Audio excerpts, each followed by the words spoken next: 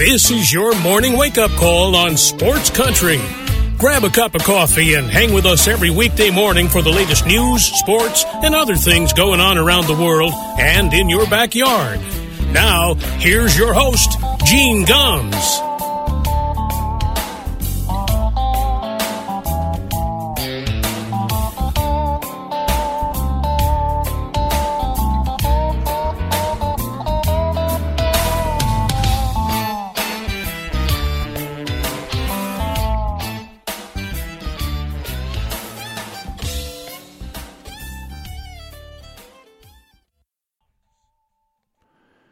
Well, good morning, everybody. 6 minutes past 9 o'clock in Hayesville, North Carolina. Welcome to a Thursday morning wake-up call on Sports Country Radio, the 6th day of April, 2023. It's a cloudy day here in western North Carolina / northern Georgia, but it is going to be the sun's supposed to come out. There's a chance of a few showers later on this afternoon, but the important thing today is the Masters tournament gets underway down in Augusta, Georgia, south of here. Supposed to be nice weather, at least for today. The forecast for the weekend for the Masters, not looking great, unfortunately. Tiger Woods teeing it up for his 25th Masters. Probably the biggest long shot he has ever been in his career at the Masters. I mean, if you remember last year, he miraculously made the cut. A year after that, less than a year after that car accident. Ended up finishing like 13 over, but the fact that he even made the cut was something. And supposedly he's hitting the ball as well as he ever has. The issue that he's got is the fatigue and the pain in the leg. And, look, Augusta is a very hilly golf course, and so whether he can put it together for 4 rounds or not, I'm skeptical. Most people are skeptical. The sports books are very skeptical. But it's Tiger Woods, so you never count him out. And, of course, the thing that everybody wants to talk about at the Masters this year is the guys from the LIV Tour. 18 guys from the LIV Tour are at the Masters. And it is the biggest showdown we have had between the PGA players and the guys from the break-off LIV Tour.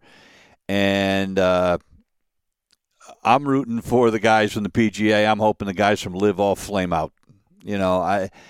I'm sorry. I just that whole LIV Tour thing, the way that they do it, the money that is coming from Saudi Arabia, with the human rights violations that go on in that country. And look, I get guys wanting to take the money. I don't blame them. And not only do they get to take the money, the purses are ridiculous. These guys all got huge signing bonuses, most of them that went over there. I don't blame them for that, because if you got a chance to take the money, you're going to take the money.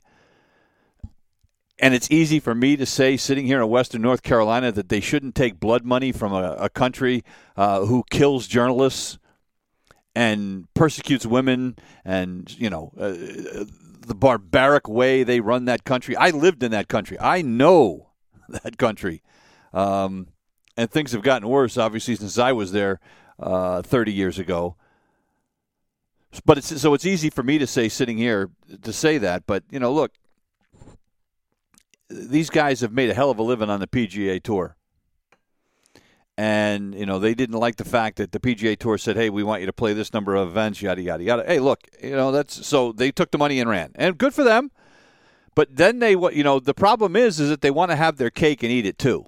We're going to leave the PGA Tour, which means we're not going to be able to get any world ranking points, and we're not going to get automatic entries into some of these tournaments. And, wow. Well, you know what? You chose to take the money. You have to take the penalties that come along with your decision to take the money. And some of these guys that get automatic qualifiers into some tournaments, the majors, for instance, because of world rankings, et cetera, that's not going to happen anymore. And these guys on the LIV Tour, unless you've won the Masters, you may not get another invitation, because you're no longer going to be in the world rankings. So, again, take that for what it's worth. But you wanted the money, you got it. But there's consequences. Just like when we tell our children, hey, you can do anything you want. But there's consequences for all our actions, and as long as you're prepared to take the consequences, hey, have at it. It's like Greg Norman, who was the guy that was behind this LIV Tour and has been a royal jackass. He's whining because he didn't get an invitation to the Masters. Now, he's never won the Masters, so if he had, he would have gotten an automatic invitation to come to the Champions Dinner, et cetera, et cetera. But he always gets an invitation because he was a 2-time winner of the British Open. And he's whining because they didn't give him an invitation this year. But here's the thing. When you dig into it, you find out that, he's been invited every year, and he's only shown up twice in the last 10 years, right? And the chairman of the Masters said, hey, look, he's only shown up twice in the last 10 years. And one of those times, by the way, he was there doing radio commentary. And he said, but the primary reason we didn't invite him this year is that we want this week to be focused on the Masters, on the players that are participating. Not on Greg Norman, not on the LIV Tour. And if he is there, that's a distraction. So I can't blame the guys at the Masters for not wanting them there either, right? I mean, how can you? So, but that tees off this morning. Tiger Woods, I think his tee time is at 10:30, something like that. And the TV coverage doesn't start until 3 o'clock on ESPN. His round will be just about over by then. But I think Rory McIlroy and some of the other big guys don't tee off till 1, 2 o'clock in the afternoon, so you'll be able to see all their rounds this afternoon. So looking forward to that. I always love the Masters.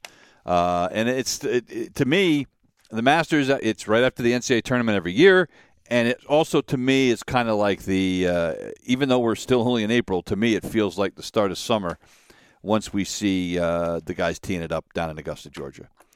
One of the non-sports thing I wanted to get to real quick before we get to a couple other things. Here in North Carolina, a state lawmaker has just defected from the Democratic Party to join the Republicans. Now, you're going to say, well, who cares? It's the state legislature in North Carolina. Who cares? But we've seen this happen in the Senate before. In the U.S. Senate. In the U.S. House of Representatives, it's happened. It's happened all the time. I don't understand it. You got elected by by the people in your district, or in the national, by your state or your whatever. You've been elected because you were a Democrat, and then to go into a session of the state legislature and then say, yeah, well, thanks for now I'm bailing on you. I think that should be an automatic resignation.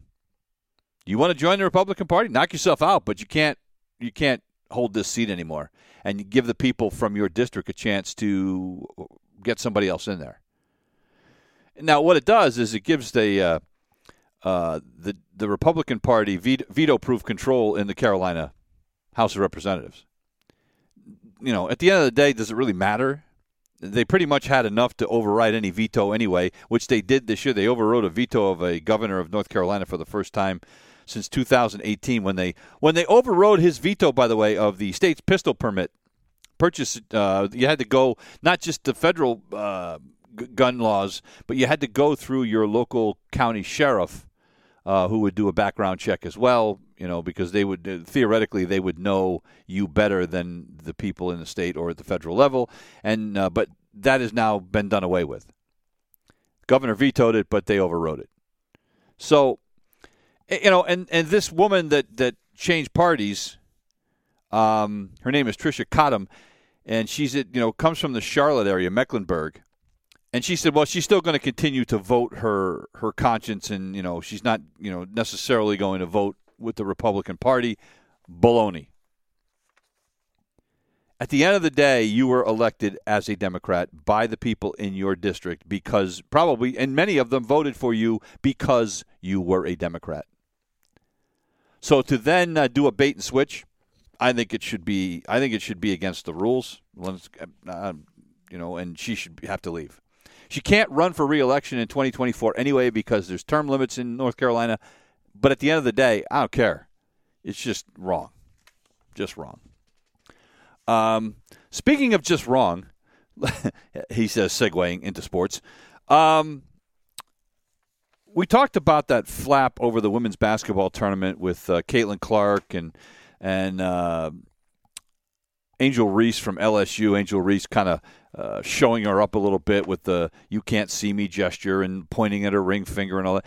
I will say this, and I went hard at Angel Reese, and I said that it shows a lack of class. And I stand by that. It does show a lack of class. Now, having said that, Caitlin Clark came out on Tuesday and said she had absolutely no problem with it. She said, look, trash talking happens. We all expect that. And I didn't take it personally. It's just what happens. So she was cool with it. And that's fine. You know what? Good for you. I still think it shows a lack of class. But Angel Reese has really poured gasoline on the fire, and she's become this she's getting way more attention than she should be getting. As you probably know, at every champion of any sports league, whether it's the NCAA or basketball or football, or whether it's the NFL or the NBA, whatever, those teams all get invited to the White House to meet the president. Well, after the women's basketball championship game, Jill Biden was at the game, and then at an appearance in Denver. After the day after the event, she praised Iowa's sportsmanship, congratulated both teams, and then she said that she felt that Iowa should get an invitation to the White House as well because, quote unquote, because they played such a good game. Well, Angel Reese went off, and Angel Reese turned it into a racial thing.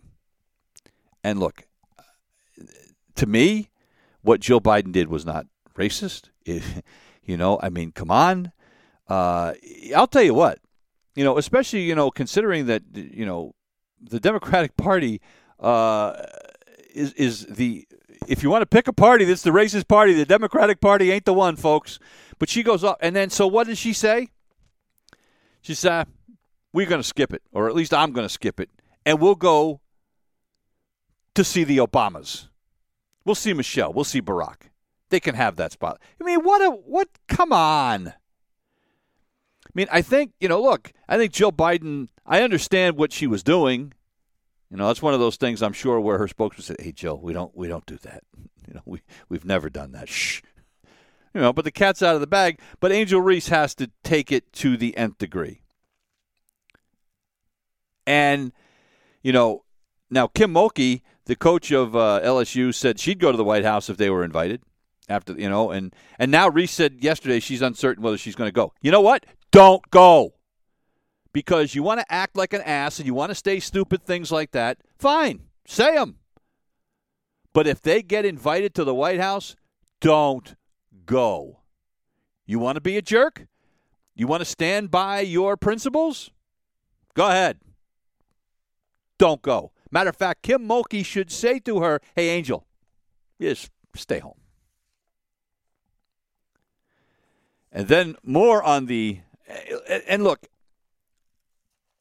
I know I'm almost 63 years old. I get that. I know I'm an old man. I get that. I'm a get-off-your-lawn guy. I get it.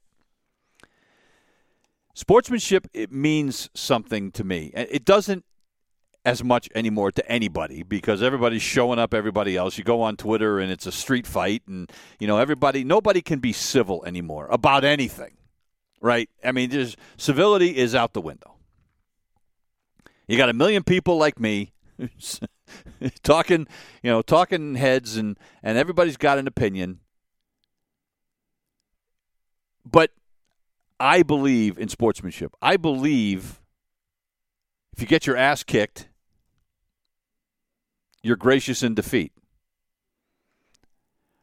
I believe if you kick someone's ass, you are gracious in victory.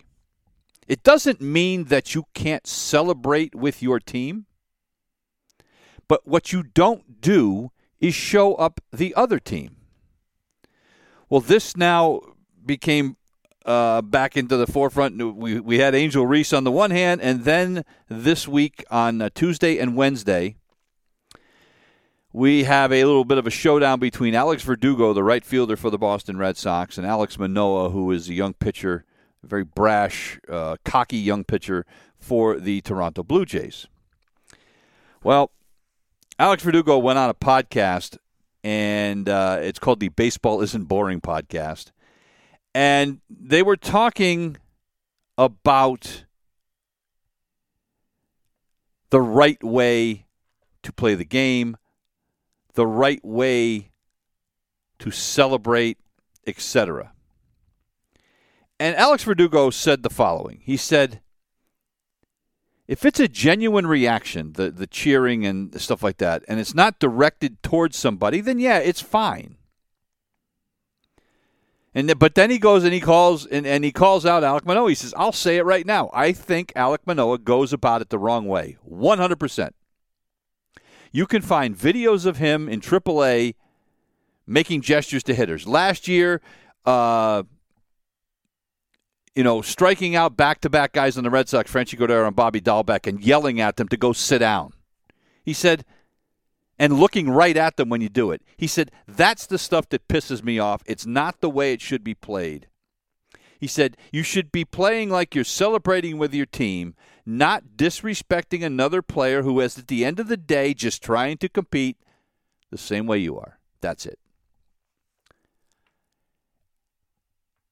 And Alex Verdugo is 100% correct.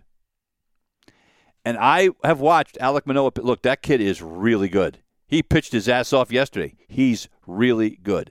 And I'm all about, you strike a guy out in a big spot and you want to yell and scream and say, yeah, and that's fine. But what you don't do is you don't point at the guy and say, go sit your ass down. You don't do that. You're showing the other guy up. And it's very easy, by the way, for a pitcher to do that these days. Why? Because they don't have to bat. They don't have to get into the batter's box and worry about, maybe the pitcher from the other team is going to take exception to the way I showed up his teammate and put one in my ribs. Right? Alex Verdugo, 100% correct. And you can say what you want about Alex Verdugo, and Alex Verdugo, can be a little cocky himself, but I've never seen him try to show up another guy. All right, that's number one.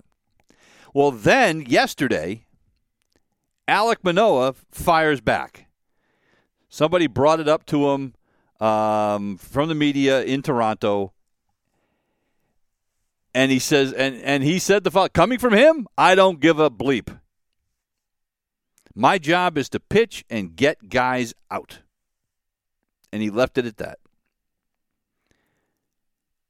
Alek Manoah is 100% correct in that his job is to pitch and get guys out.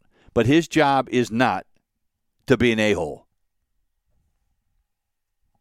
Now, one of my favorite people, one of my favorite pitchers of all time, one of my favorite commentators of all time, Dennis Eckersley on the Boston Red Sox, since retired,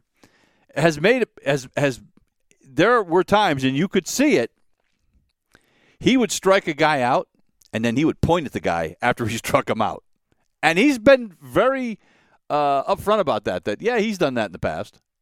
But what he didn't do is he'd maybe point at him, but he wasn't yelling at him and, saying things, and swearing at him after he struck him out. But civility in this country is long gone. Sportsmanship in this country, you see it something. Look, you see the great videos on Facebook or on Twitter of, something that a team will do. I saw one the other day, or it was a couple of months ago, actually, I guess it was. Two teams playing softball. And the girl hits a home run to win the game for her team. The problem is, when she hit the home run, she pulled her hamstring and couldn't walk. She couldn't get around the bases. And if she doesn't get around the bases and touch home plate, they're going to lose the game. Well, what happens? The girls from the softball team who are going to lose on that home run pick the girl up that hit it and carry her around the bases and put her down so she can touch each base, and then they bring her around and she touches home plate. I mean, that's sportsmanship. I mean, I understand that is an extreme example on the other side, but we don't see that anymore. How many times have we seen, we'll see games where, it used to be in basketball, you go and you shake hands. And we've seen games now where teams don't shake hands. They go to the locker room. Yeah, I mean, it's just, there's no call for that. So Angel Reese, her comments about, the White House and turning the Jill Biden comment into a racial thing and saying, well, I'll go see the Obamas. I mean, come on. Uncalled for. What Alek Manoah does, uncalled for. And the fact that Alex Verdugo called him out on it, good for him. I mean, he didn't necessarily need to do that. What he could have left it generic about, hey, this is what some guys do. It just fuels the fire the next time Toronto and Boston play each other, which won't be until next month. But that ought to be fun when the two of those face each other. But, yeah, civility. Can we just find a little bit again? I can be the biggest. I can be, as big an a-hole as the next guy. But whenever I was involved in sports, I'd like to think I played with class. Have I done some things and said some things in the past that I am not proud of? Yes. I'll be real honest about that. I mean, there was a time I wasn't playing sports anymore, but I was working for a university, and there was a team that we were playing that was running up the score on us because we weren't very good, and they were just doing things that almost to embarrass us, just saying, hey, we can do whatever we want. I went off. I'm in the press box and yelling and screaming, and look, it was a heat of the moment thing, and I apologized to everybody on the planet after that, and I felt awful. But we see that kind of thing all the time now, and it's a shame. It's just kind of it's a commentary on where our society is today. Okay, now let's get to real stuff and home openers were supposed to happen today. There's bad weather on the East Coast. So the Mets, Phillies, and Orioles have all postponed their home openers that were scheduled today. The Mets will play host to the Marlins, the Phillies and the Reds, and the Orioles and the Yankees. Those games will all take place on Friday now. The Mets game will be rescheduled for 1:10 on Friday, and the Orioles will play at 3:05, as will the Reds and the Phillies. So a few games have been rained out for today. The Atlanta Braves, our local team down here, will have their season opener, their home opener, I should say, tonight in their beautiful ballpark down in Atlanta. They will take on the San Diego Padres in their home opener tonight, and the weather is supposed to be okay. There's a chance of a few showers, but we should be good to go. And it's a big deal down. I mean, all the TV stations are there, and it's and the Braves are off to a hot start. Matter of fact, they finished off a sweep of the St. Louis Cardinals yesterday. Matt Olson with a home run drove in 3. So they've won 5 of their first 6 games, and they are looking like they are going to be serious challengers to the New York Mets. The Mets just an absolute mess right now. Speaking of messes, the Red Sox are a mess. The Mets are a mess. I guess if you're the Red Sox, you're thinking, well, at least we didn't spend as much as the Mets to have the record this bad. We'll talk about all that when we come back. You're listening to The Wake Up Call on Sports Country. 32 minutes past the hour. Welcome back to The Wake Up Call here on a Thursday morning. And look, I am hoping, I'd like to think that this is the low point for the Boston Red Sox in the 2023 season, and which is kind of silly when you think about it, considering that we are, 6 games into the season with 156 to go. But the Boston Red Sox got swept at home by the Pittsburgh Pirates, a team with the second or third lowest payroll in Major League Baseball. A team that can't get out of its own way. by and large. A team that will be in last place in its division by a mile when this season is over. They have a couple of decent players. I mean, Brian Reynolds, the young outfielder, is unbelievable. They've got a couple of guys. O'Neal Cruz, the young shortstop. They've got some talent. But what they don't have, by and large, is a lot of great pitching. Although you wouldn't know that from yesterday, because Mitch Keller yesterday for the Pirates goes 7 innings, gives up just 4 hits and a run, threw 107 pitches, struck out 7 guys. Red Sox had no idea how to handle this guy. This is Mitch Keller, ladies and gentlemen. This is not, Cy Young. This is the Mitch Keller who, in last season, gave up more hits than innings pitched. Had an ERA of 4. This is a guy, but yesterday they made him look like a Cy Young Award winner. And it's not even just that. Here's the thing. They wasted a good start by Corey Kluber, who got embarrassed in the opening game of the season this year. He comes out yesterday and gives up just 3 hits and a run. The only run he gave up was a home run to Carlos Santana in the 4th inning. That's it. Other than that, dude was great. He only threw 67 pitches, and Terry Francona pulls him out. And this is where the Terry did they say Terry Francona? This is Alex Cora pulled him out. This is where Alex Cora drives me crazy. And it's probably just not Cora. It's the fact that the analytics department is saying, don't let him do this, don't let him do this, don't let him do that. That's what they do with all their pitchers. So it's like, I can't tell you the number of times last year Red Sox pitchers, you'd get a good outing, they'd pull him out, and then the bullpen would implode. He pitched great yesterday. He deserved better. He deserved a chance to continue on in the game. Jesus, Mitch Keller threw 107 pitches the second game of the season. He threw 40 more than Kluber. They had thrown the same amount of pitches through 5 innings, but Keller stays on for 2 more. And the Red Sox bullpen has been used to death. 6 games in, and we're running 3, 4, 5 relievers out there every game. They used 4 of them yesterday. And then he goes to the bullpen, and the next 2 guys that he brings in, John Schreiber and Caleb Ort, pitch 2 innings combined. He go up 5 hits and 3 runs. Game over. Because we can't hit Mitch Keller. But it wasn't just that. The stuff that drives me crazy is that it's a close game, and the Red Sox make mental mistakes. There's a guy on second base, and nobody out. There's a ball hit at the first baseman, Tristan Casas. That's a situation where you got to get an out. You got to go to first base. You got to get the out. What does he do? He tries to throw across the diamond, get the guy running from second to third. Doesn't get him. So now we have runners on first and third and nobody out. Right? So the next guy up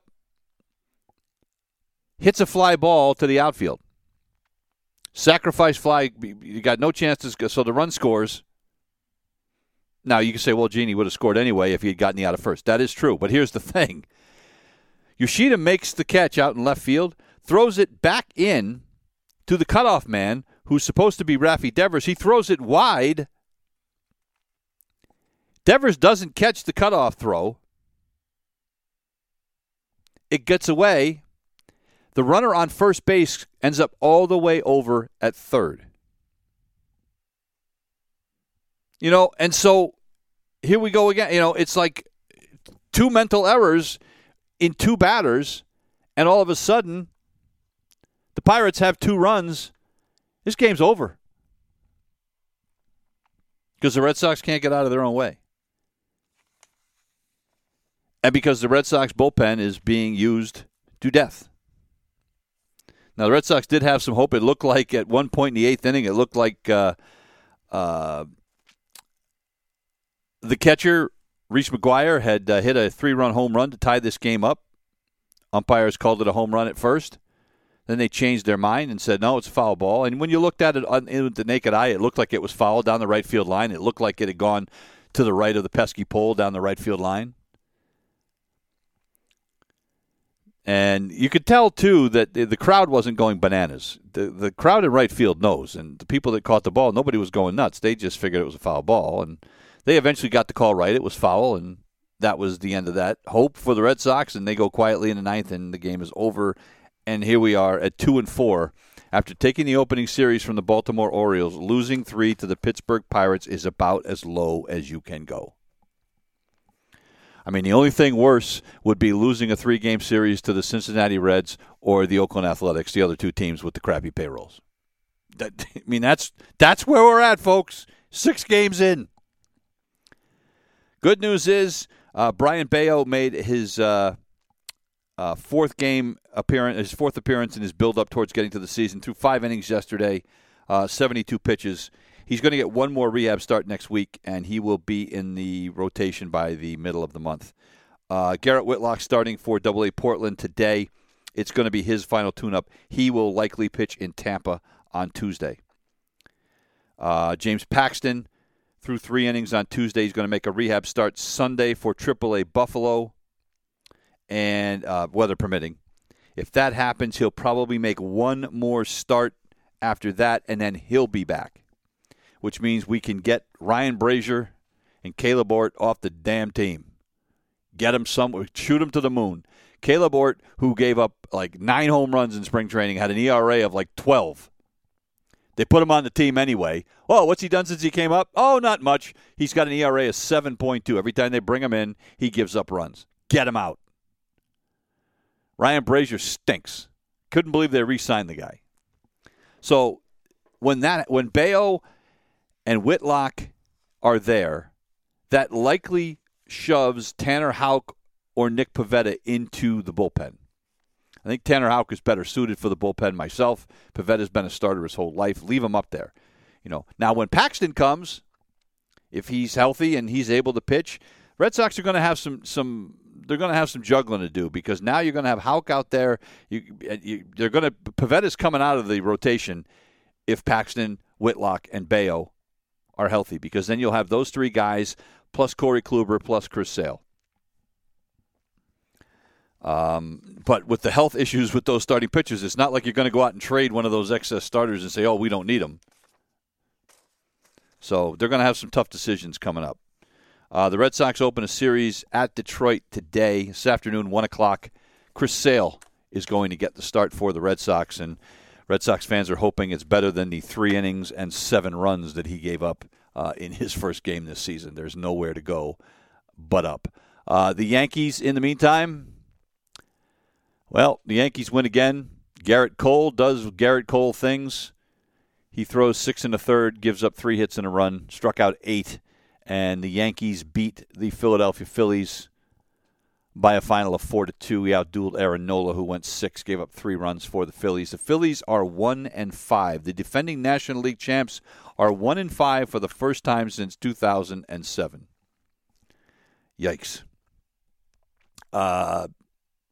Gleyber Torres had 3 hits in this game.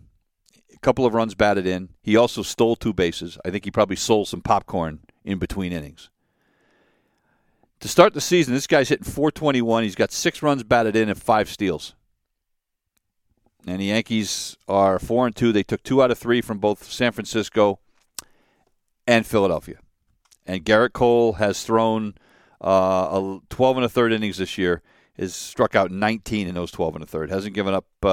He's given up 1 run, and he has not allowed a home run. He led the American League in home runs allowed last year with 33. He has not given up 1 in his first 2 starts.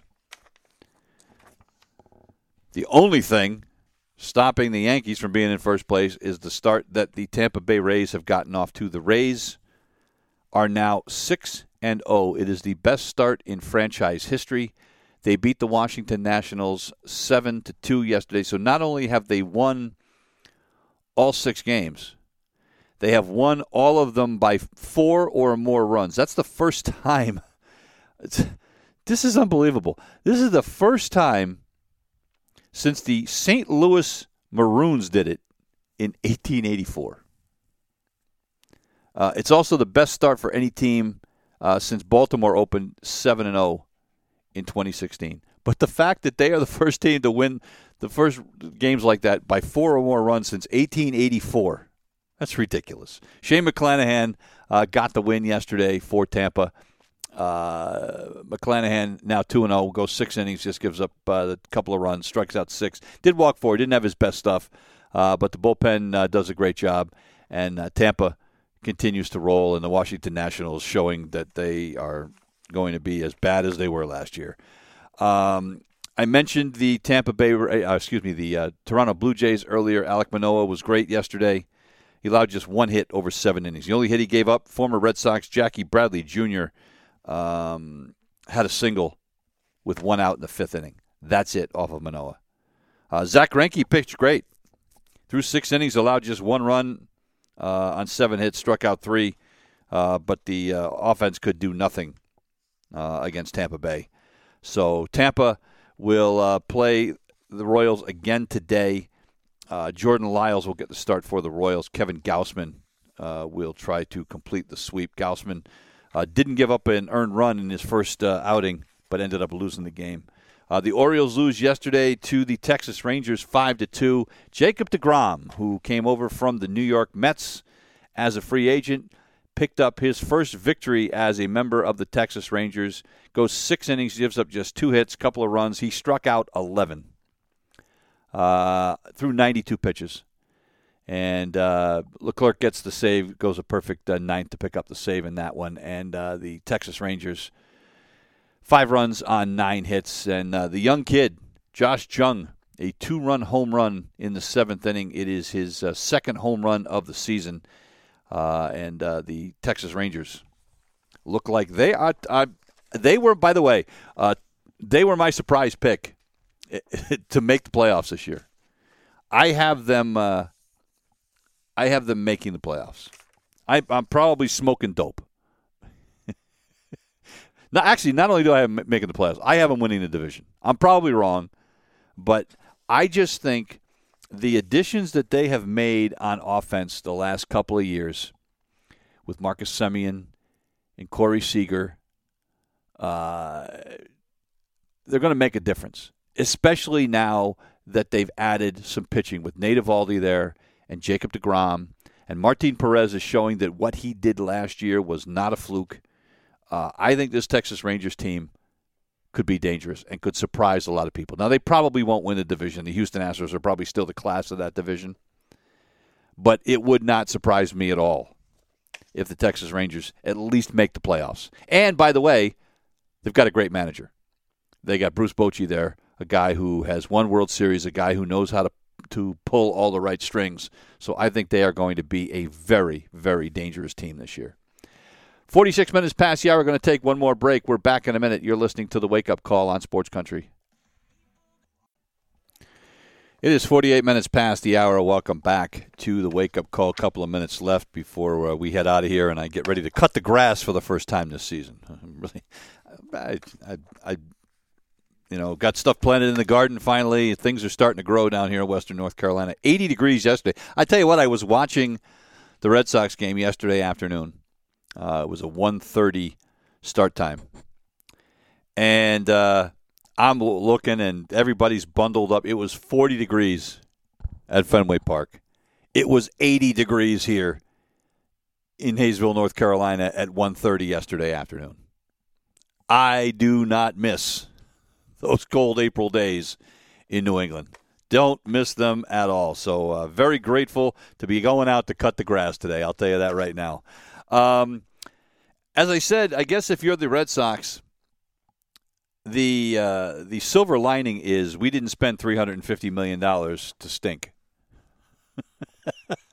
The New York Mets are now below 500. They fall to 3-4 as they get swept by the Milwaukee Brewers. Now, I'm going to say this right. I thought the Brewers weren't necessarily going to be very good this year. I thought the Cardinals were the class of that division, and I thought the Brewers were going to struggle.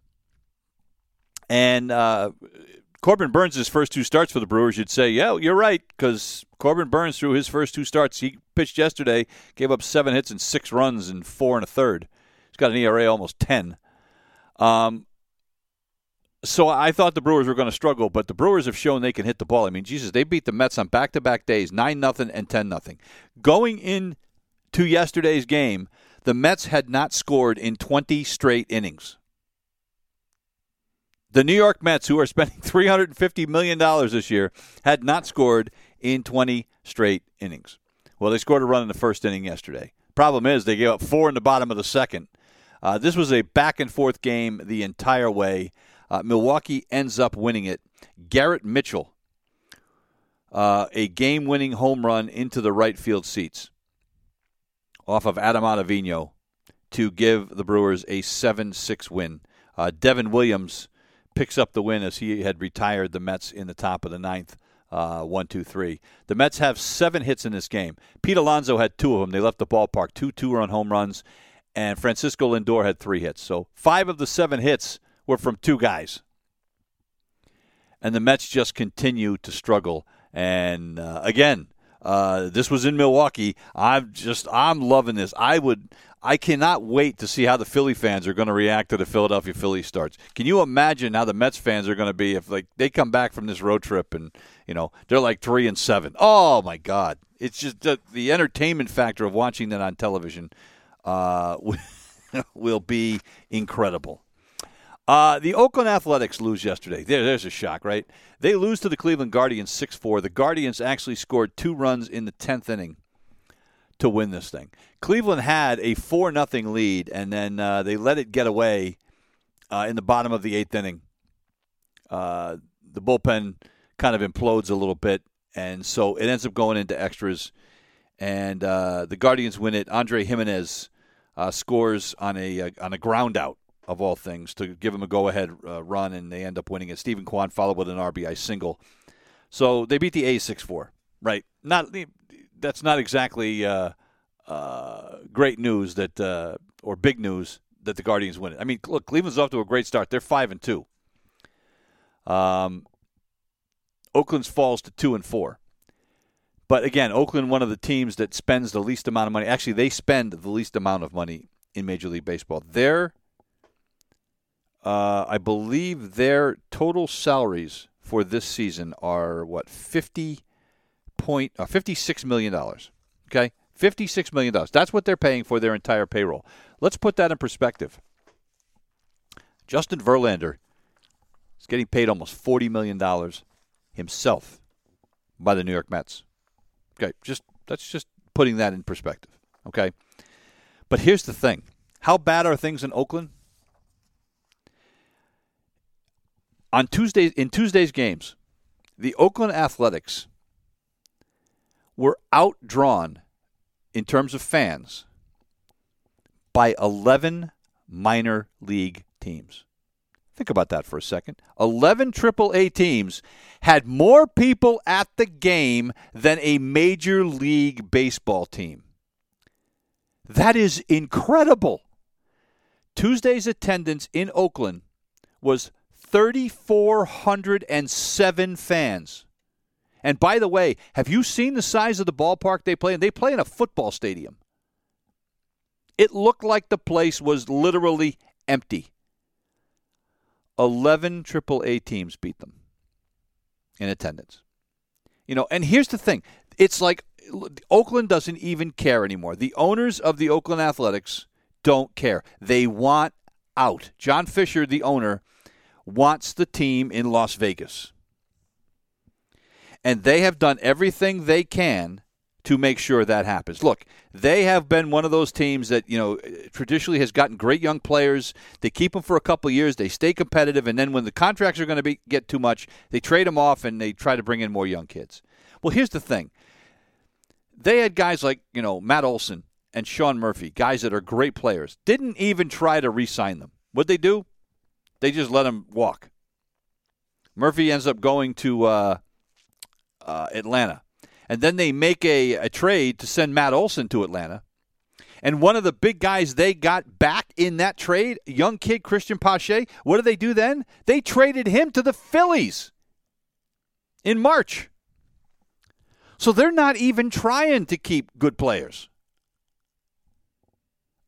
And again, if you are Rob Manfred, the commissioner of Major League Baseball, and you're looking at this, you're going, Jesus, how can we let this guy own a team? It's embarrassing. Embarrassing. We had a first yesterday, and it will probably be an only. Shohei Ohtani, of course, who pitches and hits for the Los Angeles Angels, was called for pitch clock violations on both the mound and at the plate. He started the game yesterday and went 6 innings. Allowed just 1 run, by the way. They beat the Mariners 4-3. But he was called for a pitch clock violation as a pitcher. And then when he came up, he wasn't ready in the prescribed time and got called for a violation at the plate. That will probably be the first and only time we see that ever in Major League Baseball, considering there is nobody else in Major League Baseball right now who both pitches and hits. So, Shohei getting into the record books in ways he didn't want.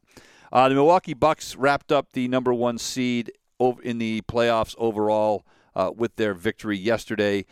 And the Western Conference number 1 seed has been decided as well. That will be the Denver Nuggets. The Bucks beat Chicago 105-92 last night. Milwaukee's 58-22. Nobody else can get more than 57 wins. The only team that could even do that is the Celtics. The Celtics wrapped up the number 2 seed in the Eastern Conference yesterday by beating the Toronto Raptors. The Celtics very undermanned yesterday. They still managed to get the win, but no Jason Tatum, no Marcus Smart, no Al Horford. But a great job by Malcolm Brogdon, 29 points coming off the bench. Jaylen Brown with 25 points and 11 rebounds, and they end up winning that thing. The Lakers lose to the Clippers yesterday, 125-118. So right now the Lakers sitting in 7th place. They are in wild card position in the Western Conference. A game out. They are tied with the New Orleans Pelicans. The Pelicans, by the way, also have clinched a playoff spot. Good for them. Zion Williamson, their big player, has spent most of his career since being drafted out of Duke, injured. But the Pelicans make the playoffs, so that's a good thing for that organization. That's going to do it for us here this morning. We'll be back tomorrow with another edition of the Wake Up Call. Here's some John Prine on the way out, one of my favorites. It's called I Remember Everything. We'll see you tomorrow. You've been listening to the Wake Up Call on Sports Country.